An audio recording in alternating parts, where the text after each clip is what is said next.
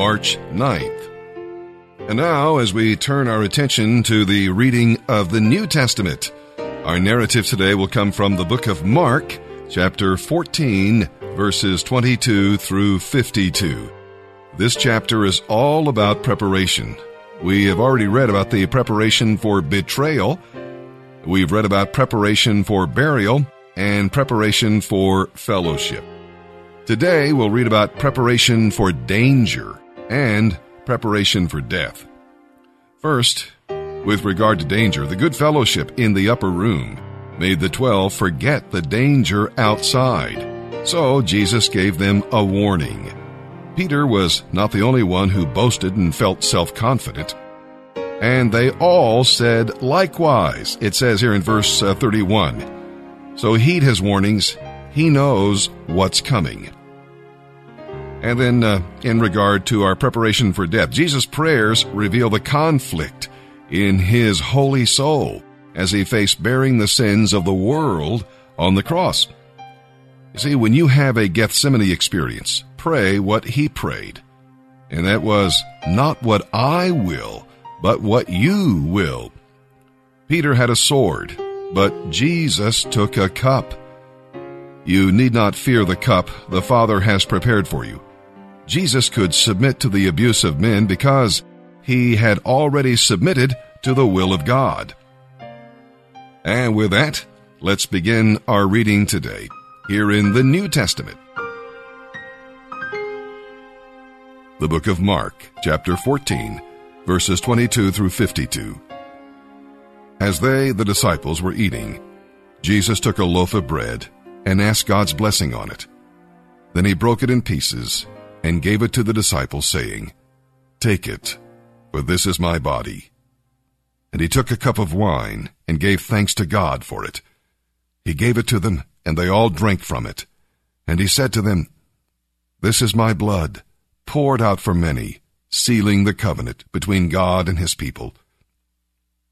I solemnly declare that I will not drink wine again until that day when I drink it new in the kingdom of God." Then they sang a hymn and went on to the Mount of Olives. "All of you will desert me," Jesus told them, "for the scriptures say, God will strike the shepherd, and the sheep will be scattered.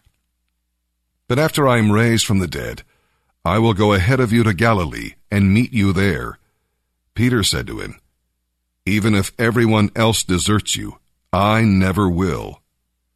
"Peter," Jesus replied, "the truth is, this very night, before the rooster crows twice, you will deny me 3 times. "No," Peter insisted, "not even if I have to die with you, I will never deny you." And all the others vowed the same. And they came to an olive grove called Gethsemane, and Jesus said, "Sit here while I go and pray." He took Peter, James, and John with him, and he began to be filled with horror and deep distress. He told them, "My soul is crushed with grief to the point of death. Stay here and watch with me." He went on a little farther and fell face down on the ground. He prayed that if it were possible, the awful hour awaiting him might pass him by. "Abba, Father," he said, "everything is possible for you. Please take this cup of suffering away from me. Yet I want your will, not mine." Then he returned and found the disciples asleep. "Simon," he said to Peter, "are you asleep? Couldn't you stay awake and watch with me even 1 hour? Keep alert and pray. Otherwise, temptation will overpower you. For though the spirit is willing enough, the body is weak." Then Jesus left them again and prayed, repeating his pleadings. Again he returned to them and found them sleeping, for they just couldn't keep their eyes open, and they didn't know what to say. When he returned to them the 3rd time, he said, "Still sleeping? Still resting? Enough! The time has come. I, the Son of Man, am betrayed into the hands of sinners. Up, let's be going. See, my betrayer is here." And immediately as he said this, Judas, one of the 12 disciples, arrived with a mob that was armed with swords and clubs. They had been sent out by the leading priests, the teachers of religious law, and the other leaders. Judas had given them a prearranged signal. "You will know which one to arrest when I go over and give him the kiss of greeting. Then you can take him away under guard." As soon as they arrived, Judas walked up to Jesus. "Teacher," he exclaimed, and gave him the kiss. And then the others grabbed Jesus and arrested him. But someone pulled out a sword and slashed off an ear of the high priest's servant. Jesus asked them, "Am I some dangerous criminal that you come armed with swords and clubs to arrest me? Why didn't you arrest me in the temple? I was there teaching every day. But these things are happening to fulfill what the Scriptures say about me." Meanwhile, all his disciples deserted him and ran away. There was a young man following along behind, clothed only in a linen nightshirt. When the mob tried to grab him, they tore off his clothes, but he escaped and ran away naked.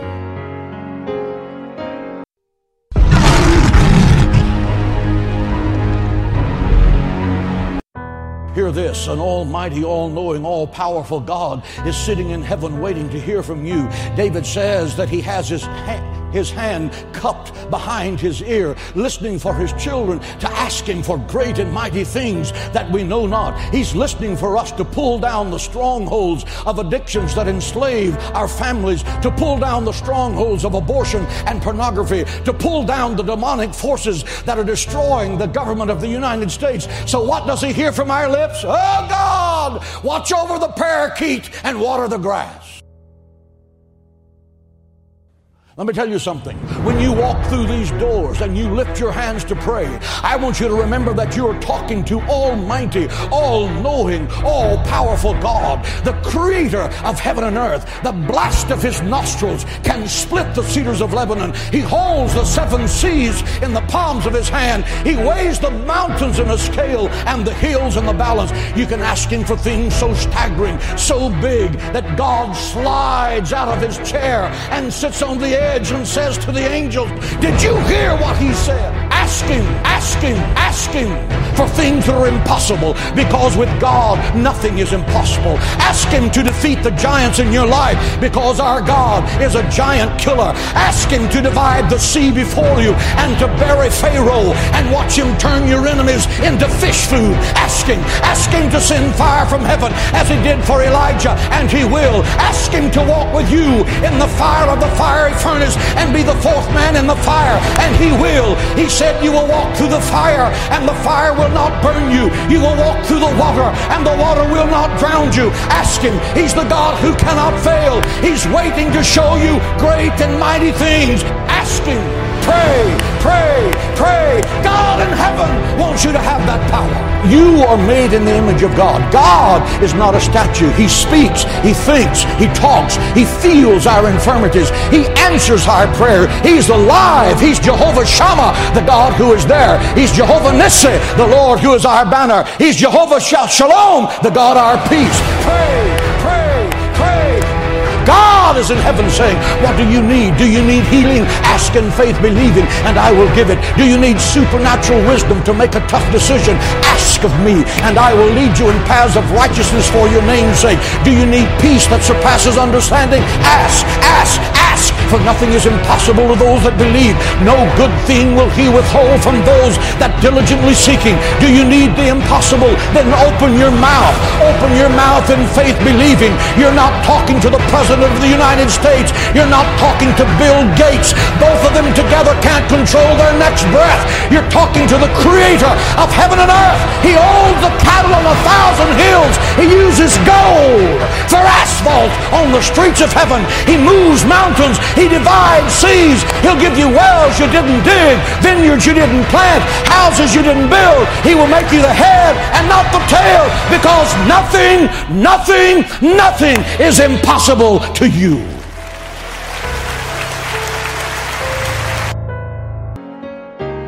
Psalm 52, verses 1 through 9. Doeg was an evil man who curried favor with King Saul by spying on David. When David learned what Doeg had done, he turned to God for help. For God is the only one who can justly deal with our enemies. You know, the tongue can be a force for good or evil. Doeg's tongue was boastful, deceitful, and destructive, like a sharp razor. David focused on the goodness of God, not the badness of men, because he knew that God's justice would ultimately prevail.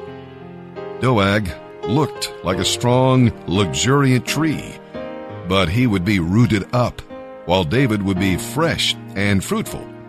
God protected David's name because David trusted God's name. Rewind.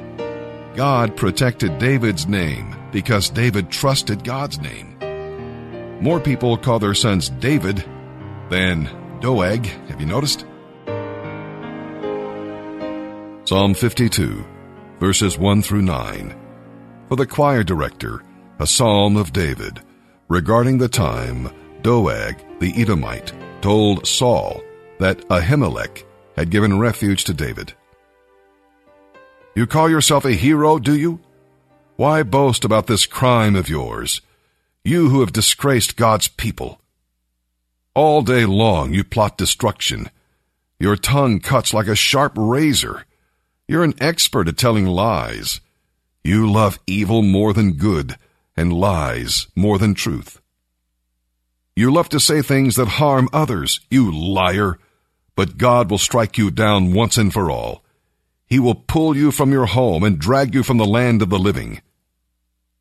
The righteous will see it and be amazed. They will laugh and say, look what happens to mighty warriors who do not trust in God.